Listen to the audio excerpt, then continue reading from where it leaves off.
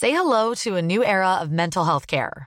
Cerebral is here to help you achieve your mental wellness goals with professional therapy and medication management support. 100% online. You'll experience the all-new Cerebral Way, an innovative approach to mental wellness designed around you. You'll get a personalized treatment plan from a therapist, prescriber, or both in a safe and judgment-free space. Your Cerebral therapist or prescriber will outline a customized plan with clear milestones along the way, so you can get to feeling your best. With Cerebral, you're not alone in your mental health journey. We're here to empower you to live a fulfilling life. So take that first step towards a brighter future and sign up today at Cerebral.com/podcast and use code ACAST to get 15% off your first month. Offer only valid on monthly plans. Other exclusions may apply. Offer ends July 31st, 2024. See site for details.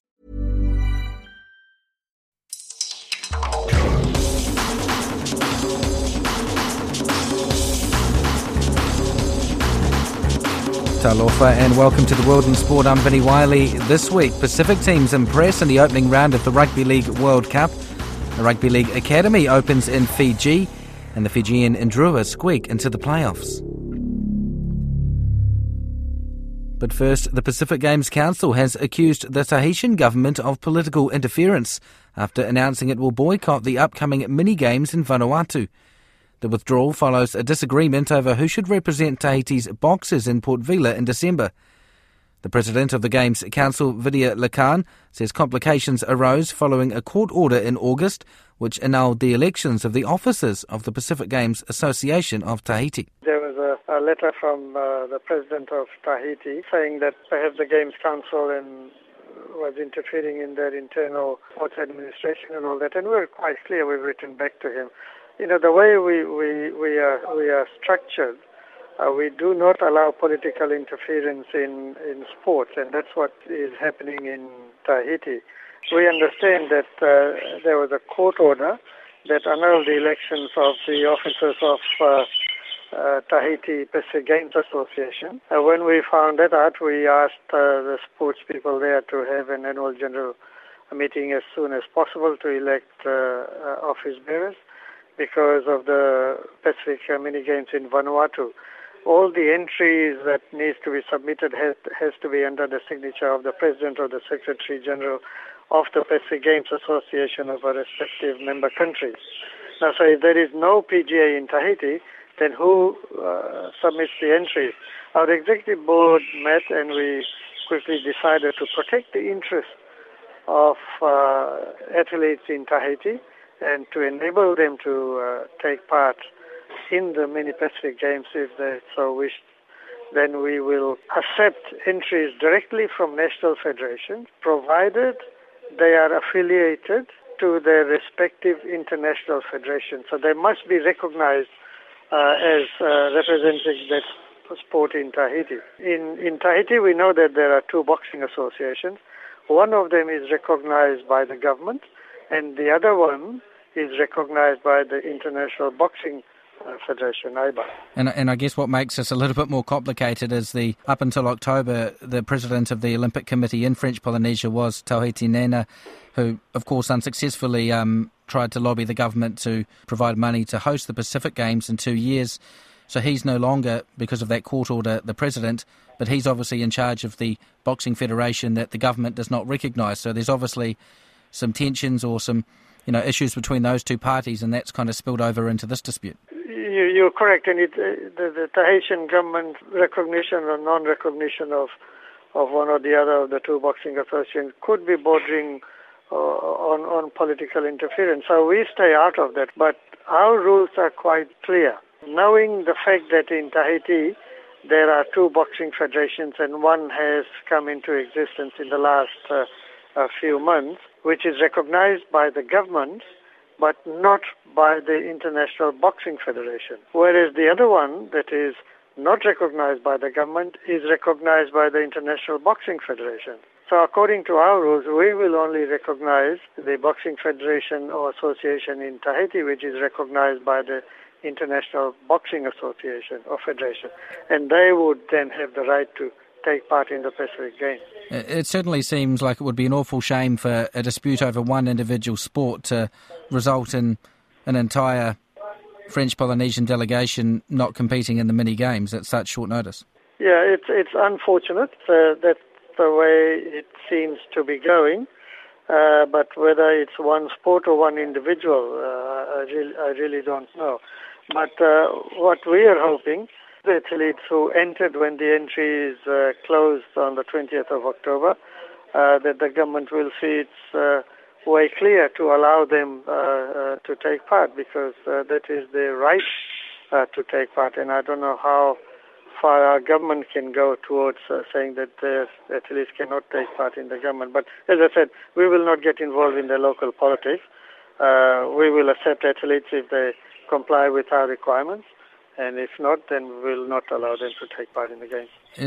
Is there some flexibility that could just allow whatever competitors they've got from both boxing federations, if they meet entry criteria, to take part? No, if they are not members of Tahiti Boxing Association, which is recognized by IBA, then they cannot take part. They would have to be members of the Boxing Federation in Tahiti, which is recognized by the International Federation.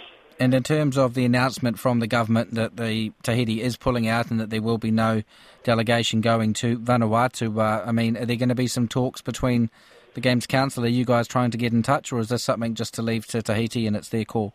Well, I think we have made our position quite clear that we will allow people to take part, provided their sports association in Tahiti is affiliated to international federations. Now, if Tahiti government wants us to take athletes from associations that have just sprung up and they're not recognized by the international federation, then I'm sorry, there can't be any dialogue on that one.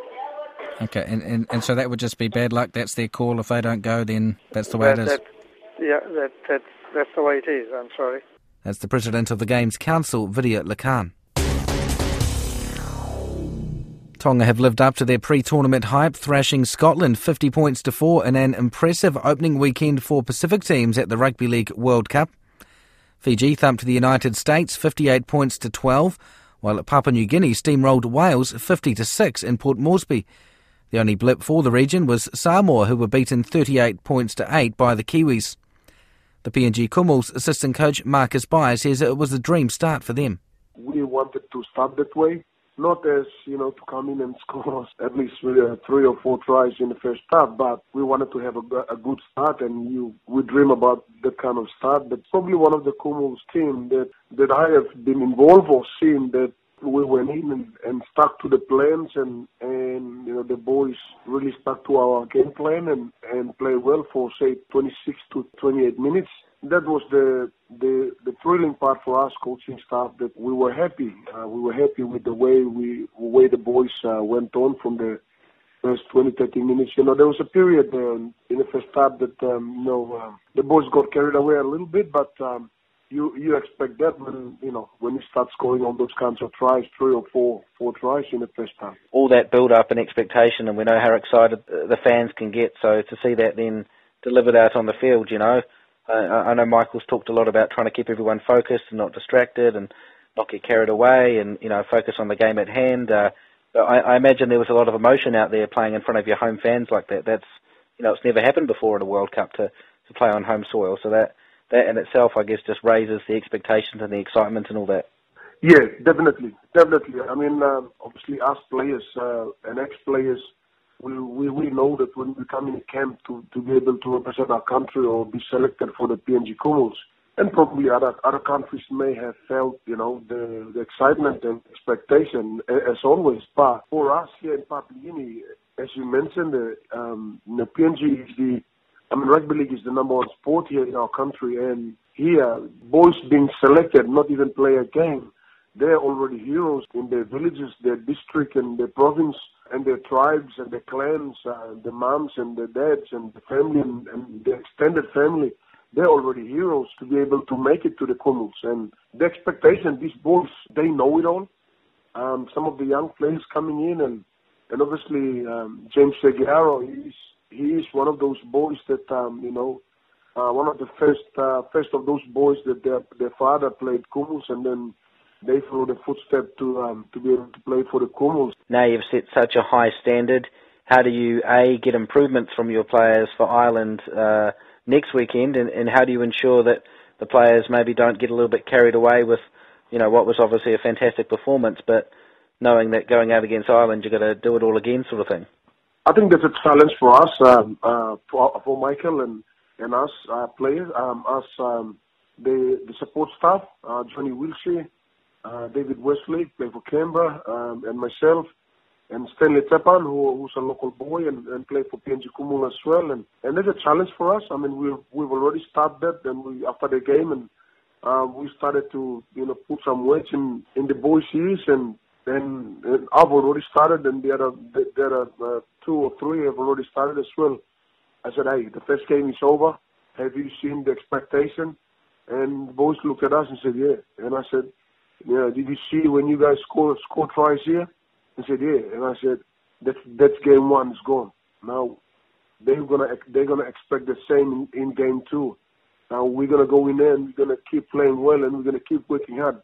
Then the next team, they might come in, they might score 2, 3 quick tries to distract us, to put us into pressure. And we already started that, getting the boys back to ground zero. And they said, first game, yes, well done.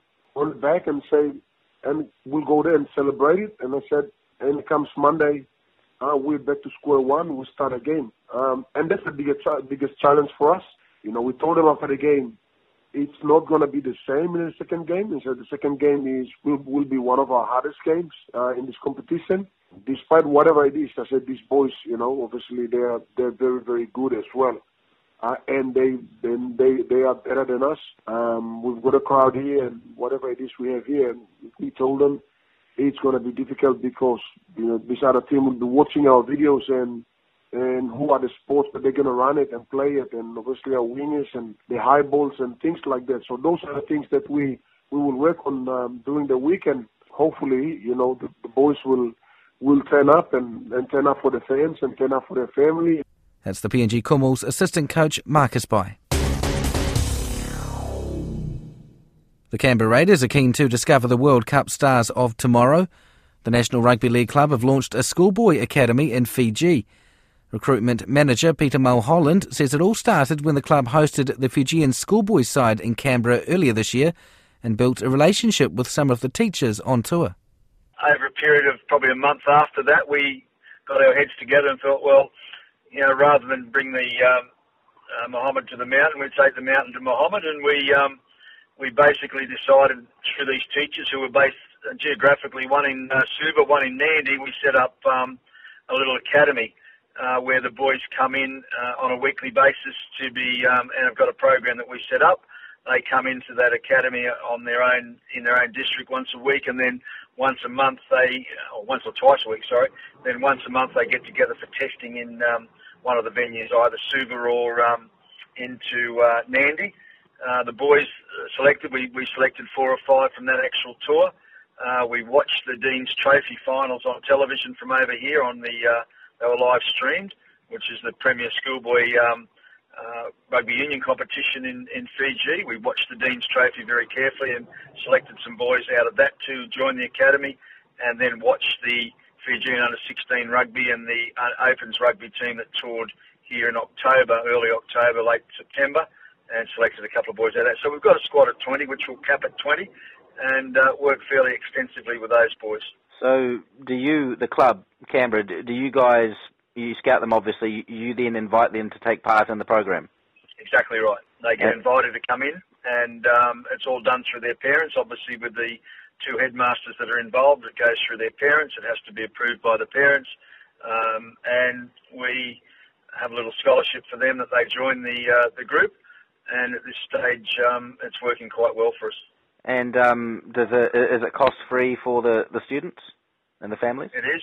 We pay for their transport across to wherever the testing's going to be, that monthly testing, and we provide food. We've provided gear and boots and everything else for the boys, so it's cost-free to the kids, yep. The players that you notice and that you sign up from the schoolboy rugby comp or whatever, do they keep playing rugby, or do you get them into league, or are you pretty relaxed about it at that age, just that they're playing and that obviously they've got the skills and the raw talent?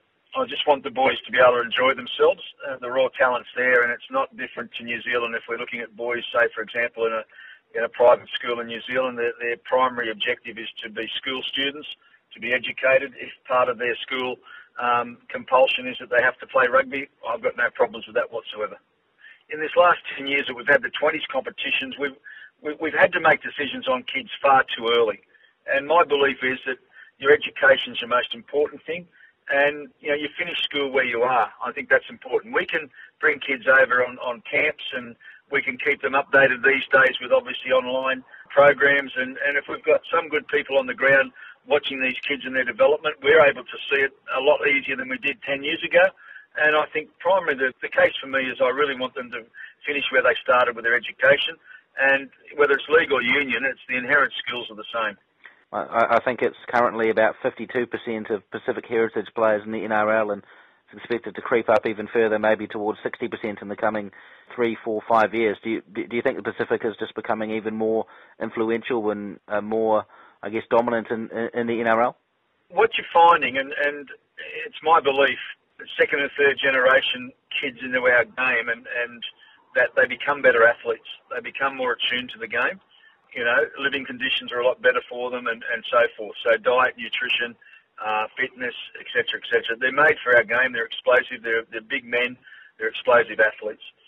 What you say is right. It's probably around there. I thought it was around between 47 and 52. It might surprise you. We've got a high school in central New South Wales that would be about a 9-10 hour drive from Sydney. We have a school there that is 52% of the high school's population is actually Pacific Islanders.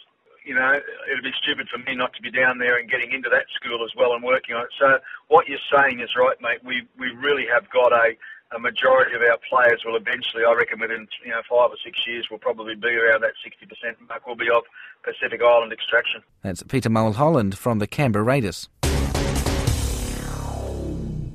The Fijian Drua say big improvements are needed if they're to extend their debut season for a further week. The Drua confirmed their spot in the Australian National Rugby Championship semi-finals, despite a 36-29 defeat by the Sydney Rays in Suva at the weekend.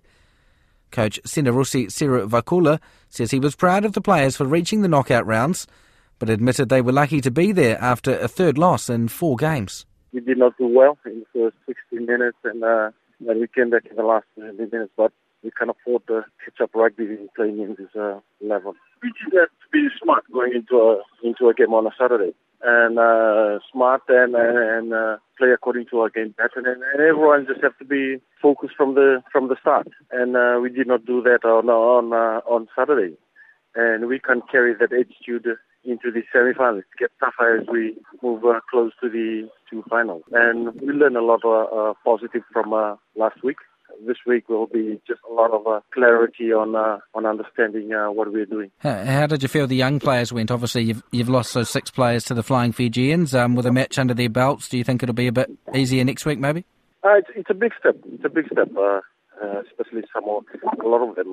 This is their first time to be on the run-on, and some of them coming into the bench. And like I said, those 6 that left, that's the pathway that we wanted for them to play Test rugby and give opportunity to other guys to step up and show their talent. It's going to be a big preparation for them again, especially they are the ones that they're no longer going to rely on anyone else rather than them. It's to build their confidence as we move on. And while it's a bit disappointing to lose a couple of games and to lose at home as well, you are still in the semi-finals, and it is still a historic achievement in your first season. That must be a good feeling of pride and satisfaction for getting that far, at least at this point. Yes, it is. It is.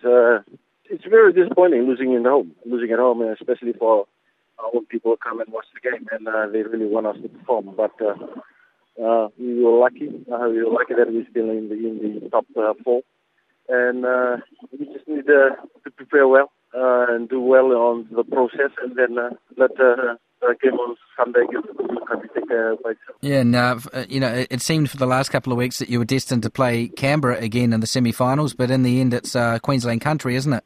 Yeah, Yeah, it is. That's really a bonus and good for us that we're not going to go down to Canberra, and especially the weather down there. And for us, is going to Brisbane to play in Tilba. That's a big bonus for us. They've got a number of, very good players in that team. So what have you learnt from 2 weeks ago against Queensland Country that can hopefully produce a different result this time around? Well, Queensland Country it's a great team. A great team. A lot of experience in there, and a lot of Super Rugby players. It's a very balanced team. We just have to be smart and maintain our discipline, and not giving possession away to these guys, because if we give penalty kicks, and they'll be just kicking it out, and then they move forward to the try line and to the line out and to their maul and using the forward. We can't really afford to be playing on our own half for the duration of the game, and we just have to have possession and very smart with how we're going to use it, and be on their half at all times. And the boys really need to work hard in doing all those things. That's the Fijian Drua coach, Senarusi Seru Vakula. And that's the World in Sport for this week. I'm Vinny Wiley. As always, thank you very much for listening.